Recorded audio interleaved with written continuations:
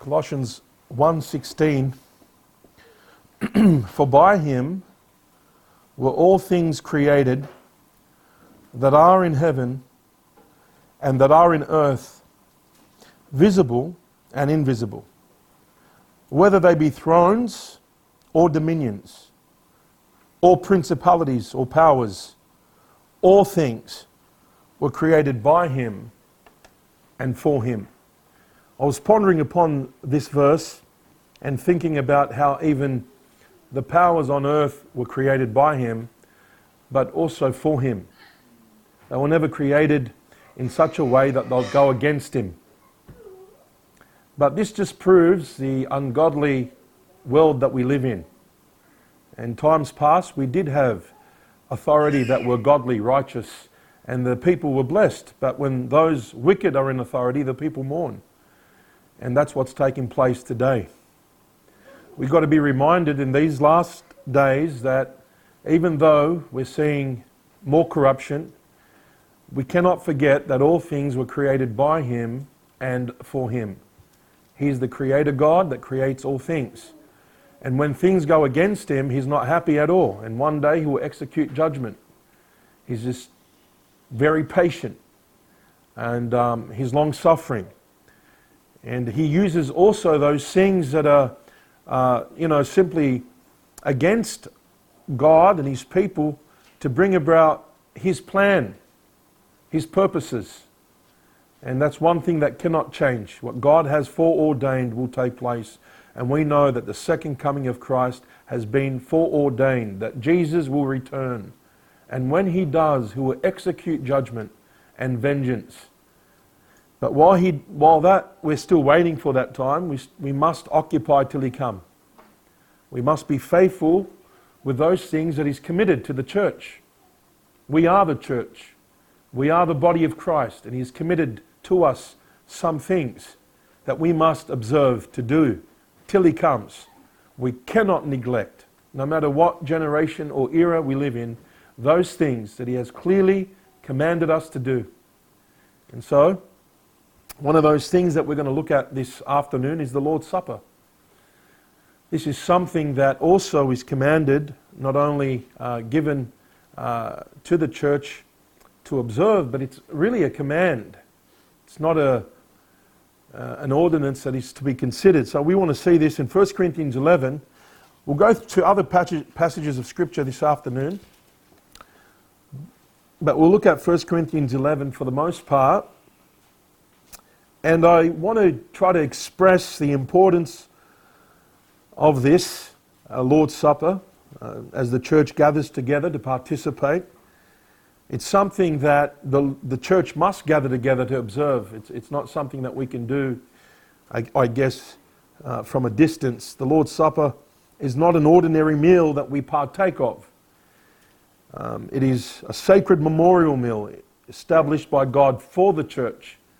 And we're going to see this significance. And sometimes we don't remember the significance of it until we look at the Scriptures and realize how important it is. Like the Passover was important for the children of Israel, so is the Lord's Supper important for us today.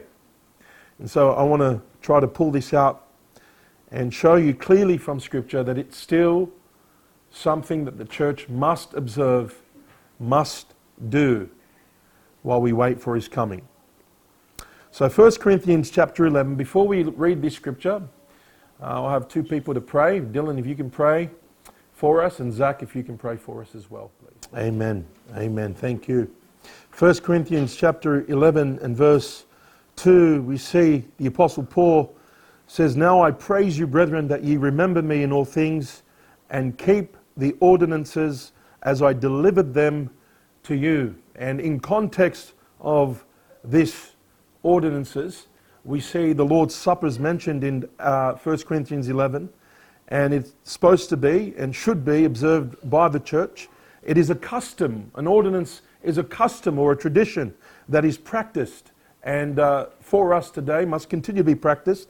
Now let me say this, traditions are not bad when they're biblical, when they're scriptural. Notice what Paul says to the Thessalonians just here for the sake of time. 2 Thessalonians 2:15, therefore, brethren, stand fast and hold the traditions which ye have been taught, whether by word or our epistle. And so we see some traditions are not bad as long as they're based upon Scripture. However, traditions are bad when they're taken, the place of Scripture. Notice what Jesus said to the Pharisees. He says, for well, ye reject the commandment of God, that ye may keep your own tradition. All right, so traditions are not necessarily bad, but when they take the place of Scripture, it becomes a very bad thing. The ordinances, in context as we see it, is known as the Lord's Supper. And so the Lord's Supper is when they would come together. Verse 20, have a look. When ye come together, therefore in the one place, isn't this not to eat the Lord's Supper? So he's reminding the Corinthians that when you come together, isn't it that you eat the Lord's Supper, that you take from the Lord's Supper? And the context here, we'll get there in a moment, but the context is that he was rebuking them for coming together for just banqueting and abusing the feast and not making it a sacred memorial. So he's reminding them, isn't this time a time for you to come and take the Lord's Supper in the way of remembrance? And so we see the Lord's Supper means that it is the Lord's. It's called the Lord's Supper because the Lord initiated it. And not only the Lord initiated it, but we come together to remember the Lord together. Other terms given to the Lord's Supper is the Lord's table, found in 1 Corinthians chapter 10 and verse 21. You cannot drink the cup of the Lord and the cup of devils. You cannot be partakers of the Lord's table and the table of devils. And so this communicates to us that the Lord's Supper is holy. Okay, it speaks of separation. We have been saved to be a holy people, not a worldly people. Okay, we cannot partake from those things that are offered to idols or devils or the world system. We partake from those things that are holy and sacred, and therefore we cannot, be serving two masters, if you will, or having one foot in the world and one foot in the church. 1 Peter 2:9 says, but ye are a chosen generation, a royal priesthood, a holy nation, a peculiar people, that ye should show forth the praises of him who hath called you out of darkness into his marvelous light. And that's what the church is all about. When God calls someone to believe on the Lord Jesus Christ, to repent, and they do, they're simply called out of the world into the body of Christ, and they're established as a church. And now a church is God's building, if you will. We're a holy building, and we are his body. Number two, it's also known as the breaking of bread. Breaking of bread was known to come together, break bread and eat, but this here God uses to illustrate something more special. And the meaning of this is found, or the first appearance is found in Acts 2:42, and they continued steadfastly in breaking of bread. And God uses this term to illustrate the gospel, but more specifically to communicate that there was a price that was paid when the body of Christ was broken. This not only speaks of separation, of holiness, but also of his suffering. Another name given is to the Lord's Supper is communion. It's found in 1 Corinthians 10 verse 16. The cup of blessings which we bless. Is it not the communion of the blood of Christ? Or the bread which we break? Is it not the communion of the body of Christ? For we being many are one bread and one body, for we are all partakers of that one bread. Now this illustrates to us the common bond that you and I have in Christ. And that's special. We all have a common bond. We are all partakers, commune, if you will, or we simply participate or share with the same common bond, and that is the Lord's body. It's sacred. So this not only speaks of separation and his suffering, but listen, this speaks about the sweet fellowship that we have because of him. There's nothing greater than the church here on earth. There's nothing greater than that. That gathering, that assembly, if you will, that is something that the Lord ordained, and that's something that the Lord initiated other than the family, and it is a sacred thing because it's built on the foundation of Jesus Christ and the gospel and His word. Jesus said, I will build my church and the gates of hell shall not prevail against it. And you look around today worldwide and you see the remnant of Christians, not the mainstream Christians. No, the remnant of Christians. Always trying to seek to please the Lord, love the Lord, and count, if you will, the cost in doing that. And there is a cost to be a disciple, by the way. The cost for our sin was paid in full. Thank God for that. But it was paid that we may be purchased to become a body, if you will. We're partakers of this sweet fellowship. We are His body. And so that we remember, as we come together today, we remember that the Lord's Supper is a sacred memorial meal to remember what He's done for us in order to purchase us. We weren't purchased with silver or gold, but with the precious blood of our Lord Jesus Christ. Now, let me just say, the Lord's Supper, as I said in the beginning, is not an option to consider. It's a command to obey. And we see that the Lord commanded it first. In Luke chapter 22, verse 19, the Bible says that He took bread and He gave thanks and He brake it and gave unto them, saying, this is my body, which is given to you. Look what He says here. This do in remembrance of me. To do something requires action. And so the Lord is saying to His disciples before His departure that do this in remembrance of me. The Last Supper introduces the Lord's Supper. This is where we see the Lord's Supper established. The Lord's Supper also celebrates or initiates, if you will, the New Testament or the New Covenant, which is a better covenant, by the way. And initially the disciples gathered together to eat the Passover. It was planned in Luke chapter 22 that He would gather everything to make ready for the Passover. And it was there where Christ introduces the Lord's Supper. It's the first time we see it. And He says, do this in remembrance of me. Let's remember that the Passover were, pictures of Christ. They were shadows of things to come. And Christ is the fulfillment of those shadows. He's the fulfillment of the Passover. As a matter of fact, He says to the church at Corinth, very specifically in 1 Corinthians 5, that Christ is our Passover. And we'll look at that in a moment. And so the Lord initiates the Passover. He commanded it. He says, do this. Not only that, remember He gave them the Great Commission. Part of the Great Commission was to go into the world and teach all nations, baptizing them in the name of the Father, Son, and Holy Spirit. That's the first ordinance. The second ordinance is teaching them to observe all things, whatsoever I have commanded you.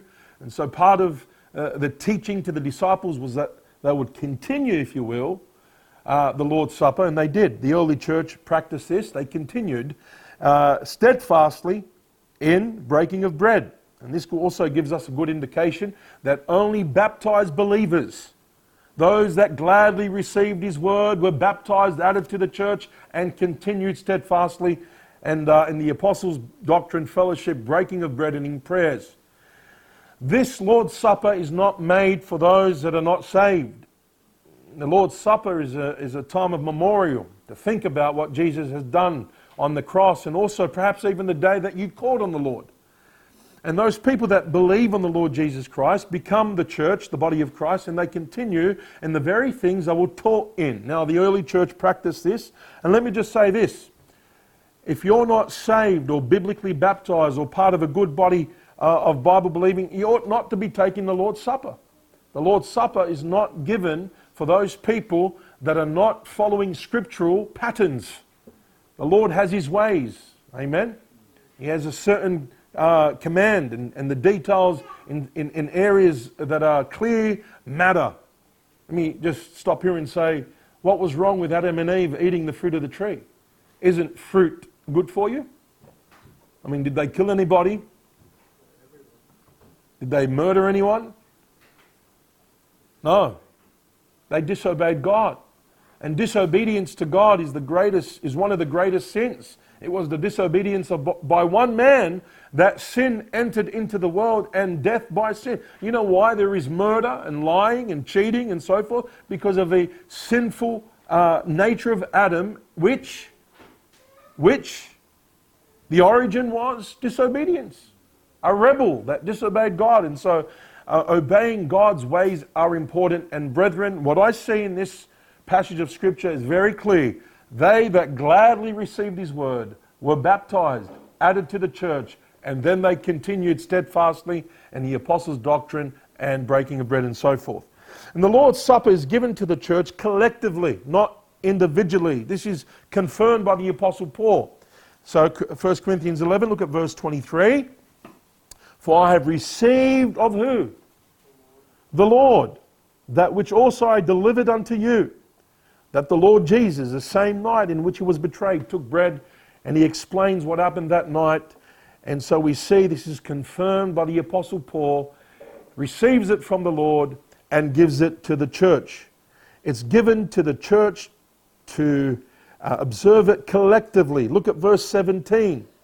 Look at verse 17 of 1 Corinthians 11. I want you to see this pattern. This is not a meal that any Christian should practice or participate at home without the church gathering. I mean, if you were in awkward situations like being in prison and so forth, I'm sure that the Spirit yearns to be with the body. The Apostle Paul was in prison. He perhaps couldn't have the privilege like the church to gather together and remember the Lord in a very sacred way. But those things are out of the box situation and those things that the Lord gives grace for. Amen? But when it's in your power, we ought not to change the way or the function in which God set. The world today is on constantly trying to redefine things, redefine the family, redefine marriage, and again, redefine church and its practices. And so this is for the church. Verse 17, have a look. Now, he says in 1 Corinthians 11, now in this that I declare unto you, I praise you not, that ye come together not for the better, but for the worse. It's a rebuke. The emphasis is here that you come together. Look at verse 18. For first of all, when ye come together in where? The church. I hear that there be divisions among you, and partly I believe it. In verse 22, verse 20. When ye come together, therefore, look at this, in one place. Okay? And look at verse 33. It says, wherefore, my brethren, when you come together to eat, tarry one for another. So in other words, he's talking to the body of believers coming together. That's the assembly coming together. All right? So we see that. By the way, the Passover was practiced once a year at a specific location, and that location was chosen by the Lord. In Deuteronomy 16:16, the Bible says, 3 times in a year shall all thy males appear before the Lord thy God in the one place which ye shall choose. There were 3 feasts here. One of them was the unleavened bread, which is also known as the Passover. And in the Feast of the Weeks, which is known as the Pentecost, the Feast of Wheat. And here also the Feast of the Tabernacles, which is the Feast of Barleys. And they shall not appear before the Lord empty. They'll go, males specifically were called for this, and they'll go 3 times a year, once a year for the Passover to Jerusalem. As a matter of fact, the Bible says in Luke 2:41 that the parents of Jesus went to Jerusalem every year at the feast of the Passover, that specific location, to observe the Passover. And they did that religiously because it was an ordinance that God chose. By the way, when you see people do things religiously according to the Word of God, it's good religion. It's pure religion. Amen? It's something that God has done. Religion is not wrong when it's based upon Scripture. Religion is simply a set of beliefs that we follow. And the beliefs based upon scriptural grounds is something that is good. Pure religion, James says, is to visit the fatherless and the widows in their affliction and to be unspotted from the world. That's pure religion. That's something that God magnifies. Now, let's see the purpose of the Lord's Supper. Of course, the purpose is to remember the Lord, look at, in a very special way. 1 Corinthians 11:24, he says, "This do in remembrance of me." This is what Jesus said. This is not something that will wash your sins away. This is not something that this bread's going to turn into the literal body of Christ. It's not something that the fruit of the vine is going to be turned into the literal blood of Christ, like we were taught in my Catholic tradition. No, this is something that God uses, and we'll see the different elements used here, to illustrate for us, to remember, if you will, the body and the blood of our Lord Jesus Christ, the suffering, His love for us. And also it was in demonstration. Look at verse 26. As often as you eat this bread and drink this cup, he says this, you show or you demonstrate. What is it? The Lord's death till He come. So when we remember by partaking of the bread and the cup, it illustrates the Lord's death. It shows a picture. It shows and demonstrates this wonderful, wonderful gospel picture that simply purchased our redemption. Amen. It's the picture of the Lord's Supper. He uses the bread. Uses the bread here. The Bible identifies certain elements to be used, and the bread should be unleavened. This is what they used in the Passover. What does that mean? It means that Jesus was the sinless Lamb of God that was slain. And so when He established the Lord's Supper, it was established from the pre-Passover. Remember that? And they would have used unleavened bread. If you look at 1 Corinthians 5:7, it says here, talking about church discipline, to purge out therefore the old leaven, that ye may be a new lump, as ye are unleavened. For even Christ our Passover is sacrificed for us. So what's he trying to say here? Even the body of Christ in its function ought not to have sin in the church, like the sin of Achan. Back in the days of Israel, God is always, listen, God is always the same, yesterday, today, and forever. He feels the same about sin being in the church, and it must be dealt with. Over here, in its context, and we're not talking about church discipline, but we're simply talking about how God is holy, and He doesn't want the church body to be defiled. So He says, purge that old leaven.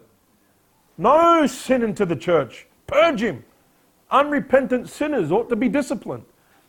And it's a serious thing, especially when they're bucking and kicking, and especially when they're causing more grief to the body of Christ and to the people of God. Purge him. Let the body become a new lump, no leaven. And he says here, by using a very specific phrase, for even Christ, our Passover, is sacrificed for us, typifying that He was the sinless Savior. Amen? And when we have the bread, it's unleavened. So when you eat that bread, it may not be the fluffy kind of bread that you eat, but it reminds us of the broken body of Jesus Christ and how He suffered for us, the sinless Savior for our sin. Amen. Amen. And thank God for that. We're all like sheep gone astray, Isaiah says. Every one of us turned to his own way. But the Lord laid upon Him, listen, the iniquities of us all. By His stripes we are healed. The Good Shepherd lays down His life for His sheep. And that's what we remember today. The bread typifies the unleavened bread, the broken body of our Lord Jesus Christ. But when we see the cup, Matthew 26:29, but I say unto you, I will not drink henceforth of this fruit of the vine until that day when I drink it new with you in my Father's kingdom. The fruit of the vine refers to grape juice. Pure grape juice, once again, typifies the pure blood of Jesus Christ. The Apostle Peter says, for as much as you know that we were not redeemed. Redeem means to buy back with corruptible things as silver or gold from your vain conversation or lifestyle received by the tradition of your fathers, but with the precious blood of Christ, as of a lamb without blemish, look at this, and without spot. Pure. And even in the Passover, the instruction was to bring a lamb that was out without blemish, without spot, without and within. And they'll slay that lamb. and they'll bring the blood of that lamb and put it on the doorposts, if you will. And those that will be in the house, when the angel of death comes, the 10th plague, it will pass by. And that's what we remember. That the blood of Jesus Christ, when you believe on the Lord Jesus Christ, is a propitiation for your sin. And the blood, if you will, will cover you. What a beautiful thing. So when judgment day comes, God's going to pass over you. You will not be judged, because He took our judgment. On that cross, the blood of the Lamb was spilt for our sin. And that's what we remember. Listen, these elements ought not to be compromised. They ought not to be compromised. You know, using unleavened bread and the fruit of the vine, grape juice, is important because they typify something special. Now, I want you to show you something that's blasphemous.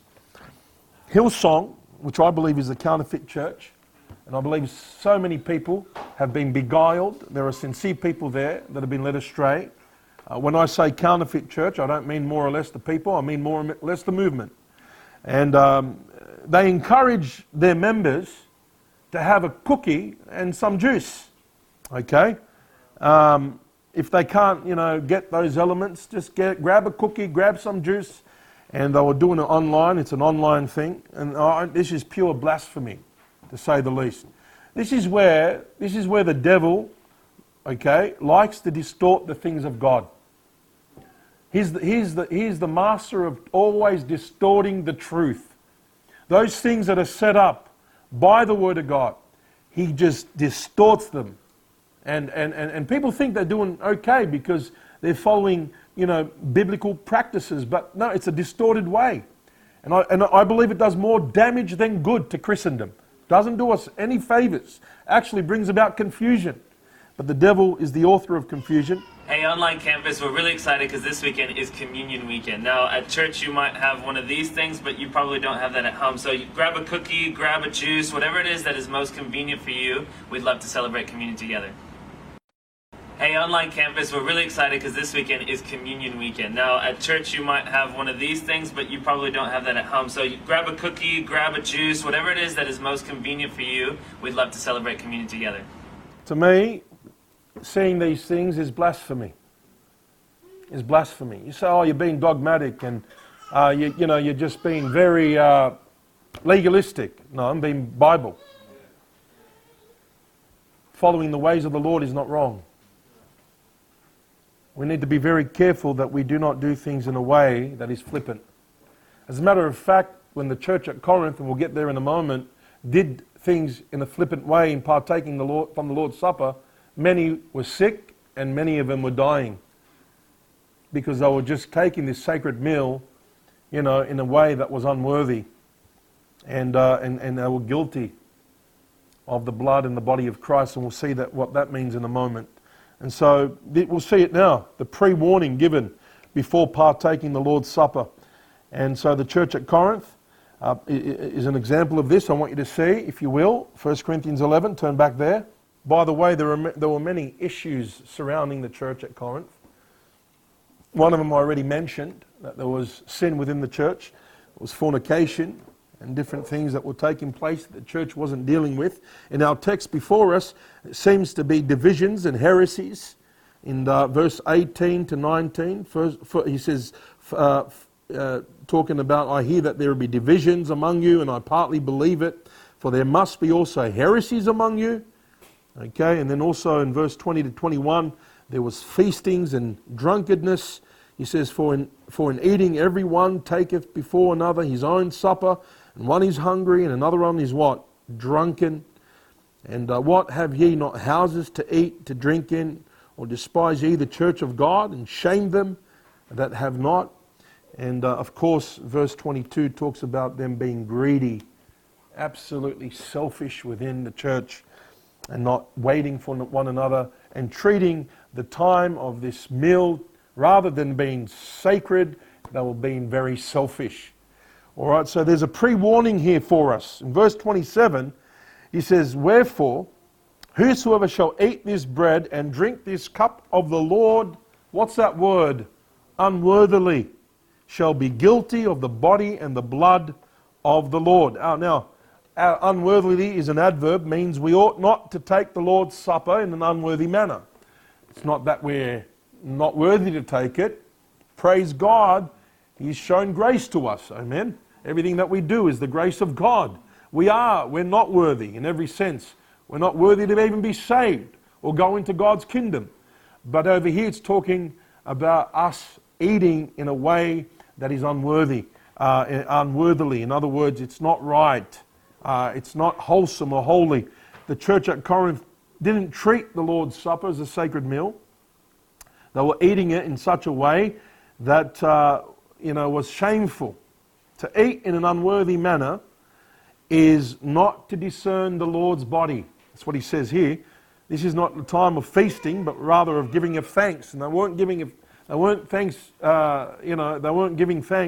but rather they were just, taking this time for granted. Verse 29, for he that eateth and drinketh unworthily eateth and drinketh damnation to himself. Look at this, not discerning the Lord's body. So they weren't really coming and thinking and remembering the Lord's body and what He has done for them, but rather they were just eating and drinking and just, almost like, feasting, if you will.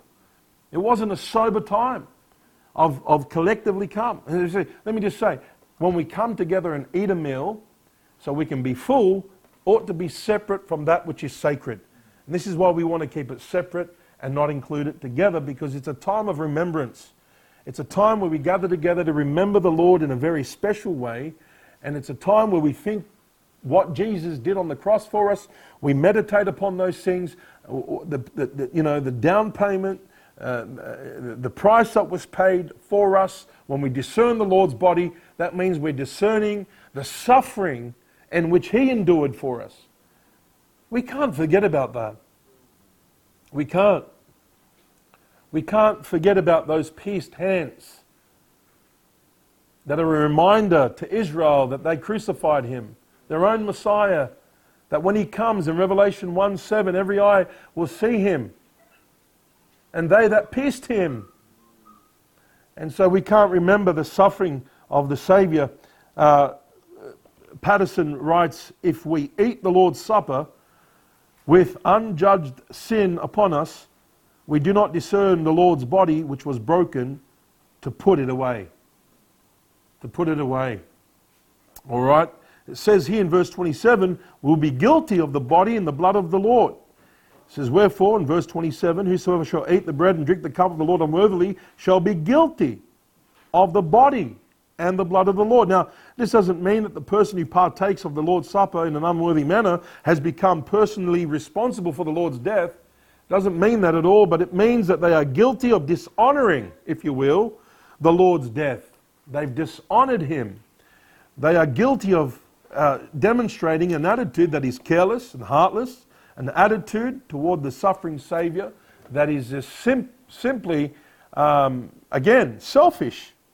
And so, we are to examine ourselves. He says in verse 28, but let a man examine himself, and so let him eat of that bread and drink of that cup. So it's a time of self-examination, everyone examining themselves. So participating in the Lord's Supper is to be preceded by earnest, let me say diligent, self-examination. All right, that means we need to be very sensitive to see if we have sin in our life. Because you don't want to just eat and you got stubborn sin in your life, unforgiveness, no heart to make the wrong right. He says in verse 31, for if we would judge ourselves, look at this, we should not be judged. If we scrutinize and put ourselves under the test and see if there be any wicked way in us, then we would not be judged by the Lord or chastened by God. Over here in context, for those that are believers, can be judged in such a way where the Lord will chasten them. But the following question will help us to make the right judgment. Let me give them to you. Are there any sins, any at all, that before we eat of the Lord's Supper, that we must confess before the Lord? In other words, has the Lord pinpointed anything in our lives that we can agree with the Lord and say, yes, Lord, you're right, I'm guilty. That's what confession is. It's agreeing with the Lord. Number 2, are there any strongholds that I must surrender to the Lord? Any habitual things that are just simply taking a hold of my life? Things that I'm not getting victory over, that I need to come before the Lord and say, God, I've had enough of this. I'm done with it.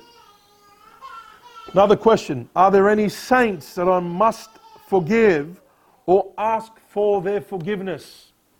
Are there anybody that I must forgive or ask for their forgiveness?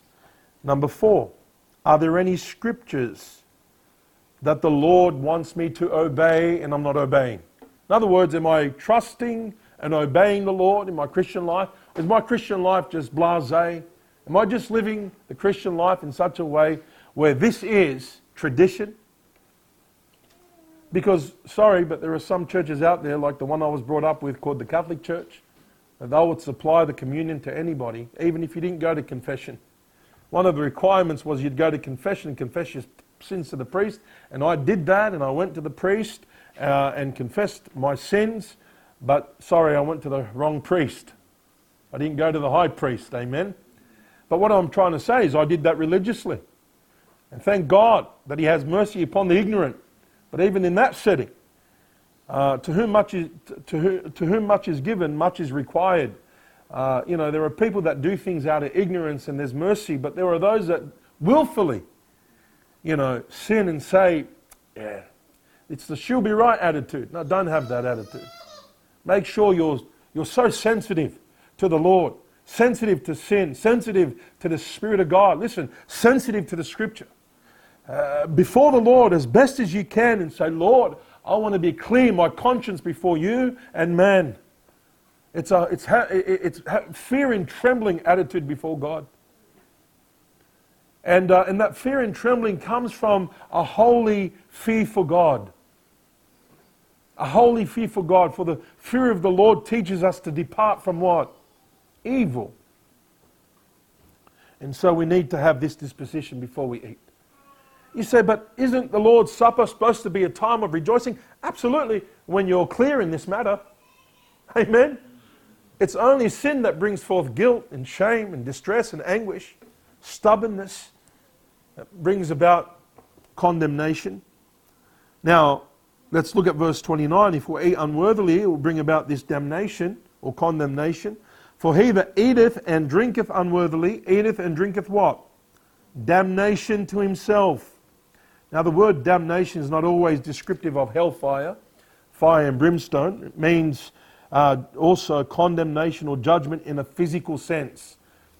We are in Christ. Those that are in Christ Jesus shall in no way experience the condemnation that the world, the unbelievers will experience.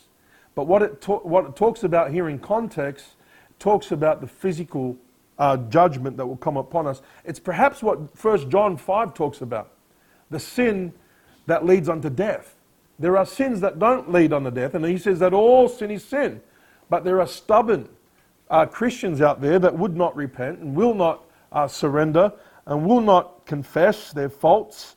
And so it could be that God will chasten them to their death instead of to be restored. We don't know. Specifically, when you see someone, by the way, sick or dying, don't automatically think that's maybe because they've eaten the Lord's Supper unworthily. We don't know. But you just examine yourself. It's a self-examination, all right? Got to make sure that we examine ourselves. This actually refers in verse 32, the chastening hand of God.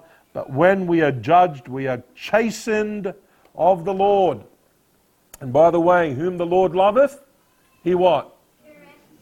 He chasteneth and correcteth everyone, okay, whom He receiveth. And so we understand that even when He does this, He does it out of love. He either says, come home, son. Come home. You're bringing reproach and shame to my name. You're hindering the church of God. You're causing disruption. And only God knows if there's an ounce of repentance in that person.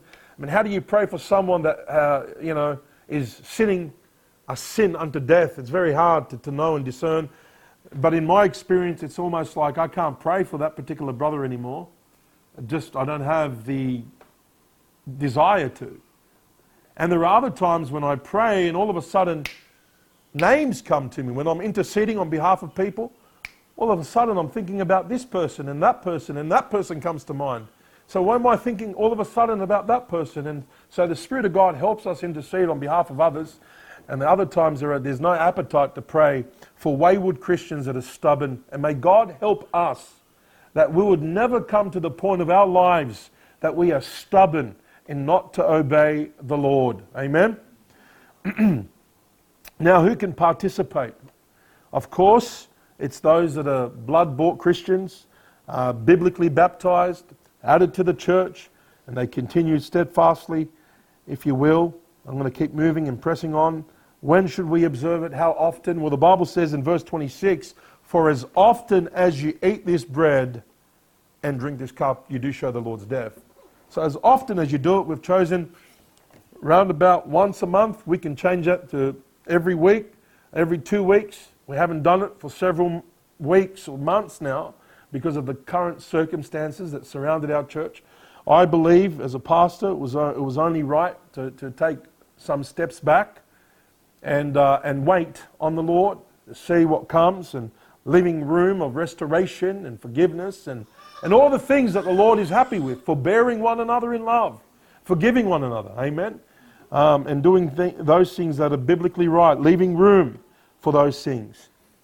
May God help us to continue to always have a heart that leaves room for reconciliation, not on the expense of Scripture, amen, never on the expense of Scripture, but because of the Scriptures. But over here we have liberty to do it once a week. Some people do it once a year, following the pattern of the Passover. Now personally I believe that's, not very often. I'd like to do it more than that. And so how long do we do the Lord's Supper? For how long does this last for? Verse 26, "You do show the Lord's death till He comes." So has the Lord come yet? Okay, so we continue to do it as often as we do it until the Lord comes. You say, well, how are we going to do it if we can't meet anymore? Who said we can't meet? Interesting question, isn't it? Who said we can't meet? Many people back in the days fought the good fight of faith and wanted to stay true to the ordinance delivered by the Lord. Amen? The gates of hell shall not prevail against the church. Do you believe that? I believe it. I really do. All right. When the Lord comes back again, by the way, He will take His place at the table as He promised He would. Matthew 26:29. "But I say unto you, I will not drink henceforth of this fruit of the vine until that day when I drink it new with you in my Father's kingdom." What a beautiful thing. Amen. And so when we look at the Lord's Supper tonight, or we partake of the Lord's Supper, there are some things that we need to look. And first of all, we need to look upward and give thanks to the Lord. Bless the Lord, O my soul. Bless the Lord for His benefits. God has been good to us. Amen. And then we look backward. You do show the Lord's death. You look back and you see what the Lord went through on that cross. Not only that, but the day He showed grace to you when you called on the Lord. And then you look inward. We examine ourselves and see, Lord, is there anything that displeases you? Search me, O God, and see if there be any wicked way in me, and lead me in the way of everlasting. And then, of course, we look forward. We look forward to His coming. As often as you eat this bread and drink this cup, you do show the Lord's death till He come. And we say with John the Revelator, "Come quickly, Lord Jesus, come." What a blessing. You can only say that when your conscience is clear before God. And you're clear. Lord, I am where you want me to be. I'm in your will. I do not want to turn to the left or to the right. As a matter of fact, that is not only given to Christians, but that was also given to the children of Israel. That they would love their Lord and they would cleave unto Him and they would not turn to the left or to the right. And by the way, when you look at that word cleave, I spoke about this last week, cleaving to the Lord meant you despised idols in your life. He says, cleave to the Lord and don't go back to those idols. Turn away from them. And so this is what we want to do and make sure that nothing gets in the way between us and the Saviour.